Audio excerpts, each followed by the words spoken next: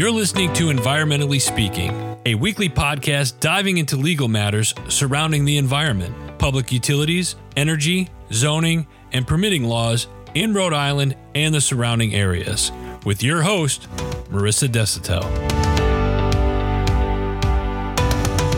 Hello, everybody, and welcome to this week's episode of Environmentally Speaking. Hi, everyone. I'm Marissa Desitel. I'm an environmental attorney here in Rhode Island.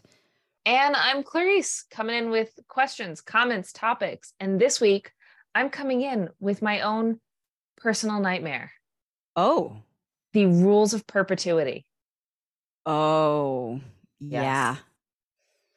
Isn't that the rule that you learn in law school where you have to add 21 years to a certain date to figure out the perpetuity deadline or something? Yep. A wise lawyer and dear friend once told me, it almost doesn't really show up, so you don't have to worry about it. Okay. It was you.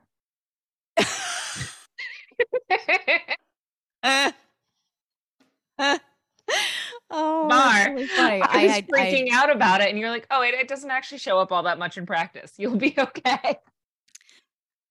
Yeah, I mean, I got to tell you that the article and the topic that you're talking about, the rule of perpetuity, I literally have never used, and I've been practicing law since 2006. So I think it's fair to say that it's not a common issue. So why are we talking about it? Because it showed up in an environmental fashion today, and I thought it was kind of comical that one, it was my absolute nightmare in law school and studying for the bar. Two, it relates to this podcast, and it actually has a kind of nice resolution, a nice end story. So instead of circling the issue, let's get into it. We're talking about the O'Leary family farm. If you're a Rhode Islander, if you're close to Burrillville, maybe you're familiar with the O'Leary's family farm. It's apparently been a local institute for many, many years. It's a 65-acre farm.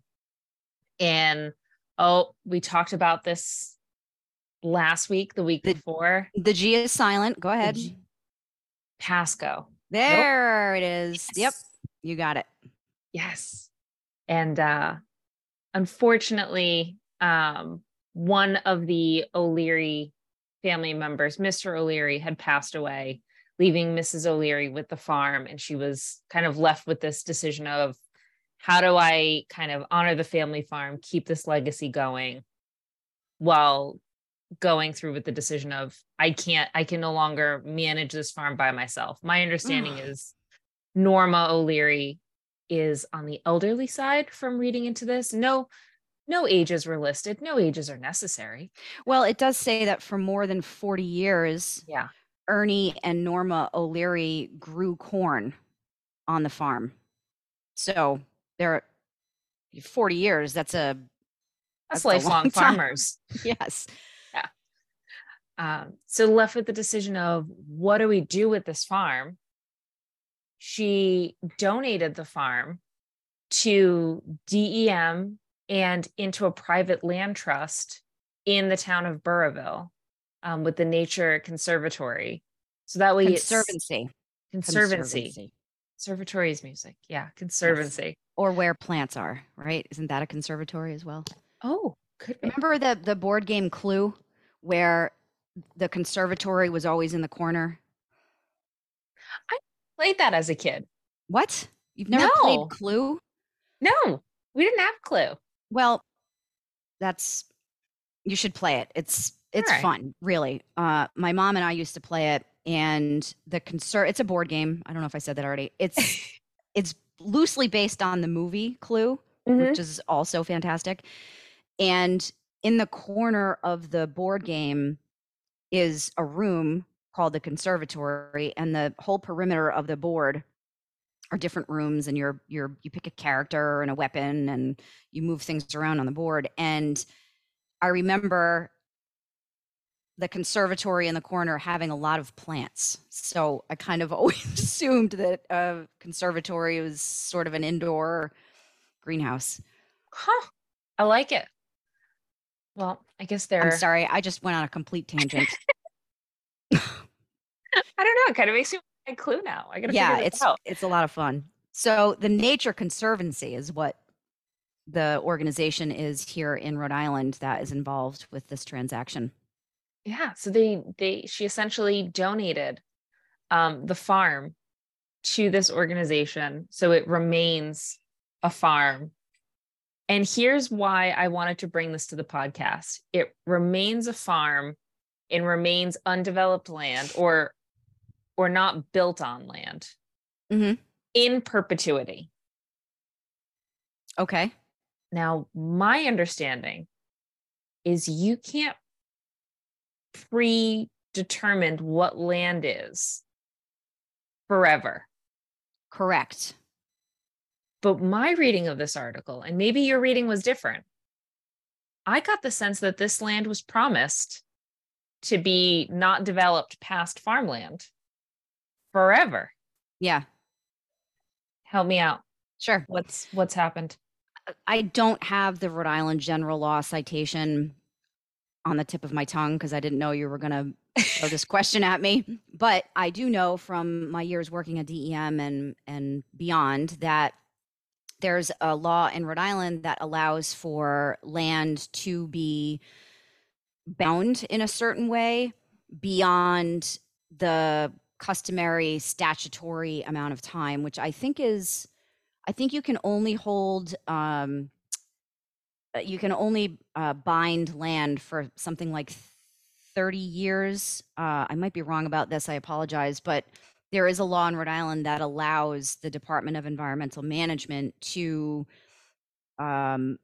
regulate land through a recorded conveyance document that's recorded in land evidence records beyond that time period. So they, as a state agency, can put property into open space use forever in perpetuity. Yeah. Very cool. And it's an exception to the law. Okay. And don't get me wrong. I love the idea that there is some way for an or a state agency for these conservatories and places like this. I said it again. Conservancy, the Nature Conservancy. I'm thinking about Clue. It's Mr. Green. I have to go to a thrift store and get it. I'm very excited about this game. But I like the idea that there is some sort of way to sort of protect land and keep it undeveloped or keep it as a natural space for an extended amount of time and protect it from development. So I'm excited about that. Yeah, I am too. And I the other thing in this article that jumped out at me that I wanted to highlight is more than half of the $250,000 purchase price originated from something called the DEM Open Space Grant Program. Where does that money come from? It was funded by the voter approved green economy bonds in Rhode Island. If you are a voter in Rhode Island and you go to the polls, you will, I think almost every time I've gone to vote, there's been a green economy bond on the ballot, and they generally get approved. And I'm always very proud of Rhode Island because they care about the state's natural resources. Well, this is where the money went. You know how you're like, government, not you, Clarice, but people are government and taxing and take my money and I don't know what you're doing. This is what they're doing. And I think it's a lovely way to invest in Rhode Island. That's very cool. I don't know if now that you've said that, I can't remember if I saw that when I last voted in Mass.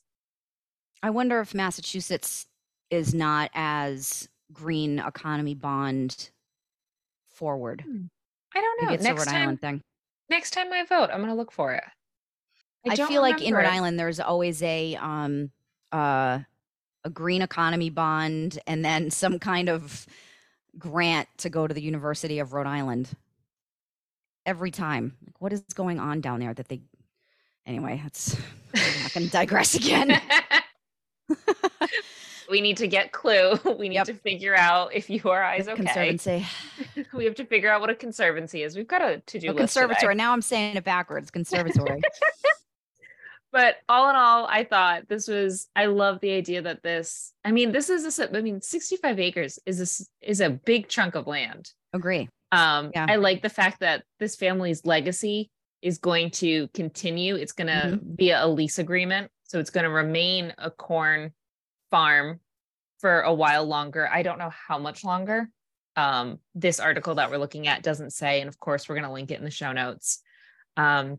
It also talks about how they're going to be putting in, it looks like a walking path. Either it looks like around it, or a walking path is going to connect sort of in the perimeter. There's going to be some way to visit, I guess, the edges. I imagine not through the farm. That's not going to be helpful. So you'll get to see this area a bit more. But I like how there was some protection, and my nightmare is a little less scary. The rule of perpetuity did come back. Yeah, and it's not anything to do with math. Yes. It's not 21 years out from the last living member that could be affected by whatever. That's what it is. It's the rule of perpetuity is the last living member of a group plus 21 years. Right? Yes. But it's the thing that always caught me up was figuring out who the last living member could be. Because they always wrote the question in a way that tricked you up. It was terrible. Bastards. Guys, write in if you have this shared nightmare. Can I end with a quote from Norma O'Leary about this transaction? Yes, please. I'm such a romantic, and I just love this story. And this woman, again, she seems so lovely. She says, "The land will continue to be farmed as Ernie wanted. I am very pleased with how this worked out and know that Ernie would have felt the same." Oh, nice. That is really nice. Yeah.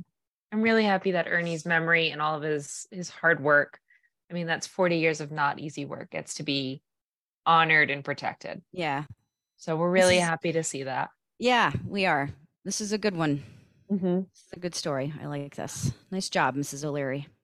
Very beautiful work. Oh, thank you folks for listening. Next week, I believe it's next week. Yes, looking at the calendar, we have a special guest joining us. I am very excited to introduce. We are going to have Bob Rocha joining us from the New Bedford Whaling Museum. Bob Rocha is the Associate Curator of Science and Research, and he's going to join us talking about whales. You've heard Marissa and I talk about whales for a while. I'm hoping most of what we talked about was correct. But if it wasn't, Bob's going to set us straight. Yeah. He's going to talk about wind farms in the underwater line laying. I think that sounds like a tongue twister. Yeah. He's going to talk a little bit about the orcas in the news. I'm sure you've all been hearing about that. And we're really excited to have him join us. So join us next week for that. Thanks so much. Have a great weekend, everybody. Thank you for listening to this episode of Environmentally Speaking. If you're in need of an environmental attorney, we are here to help. Call us at 401-477-0023 or visit our website at www.desautellaw.com. That's www.desautellaw.com.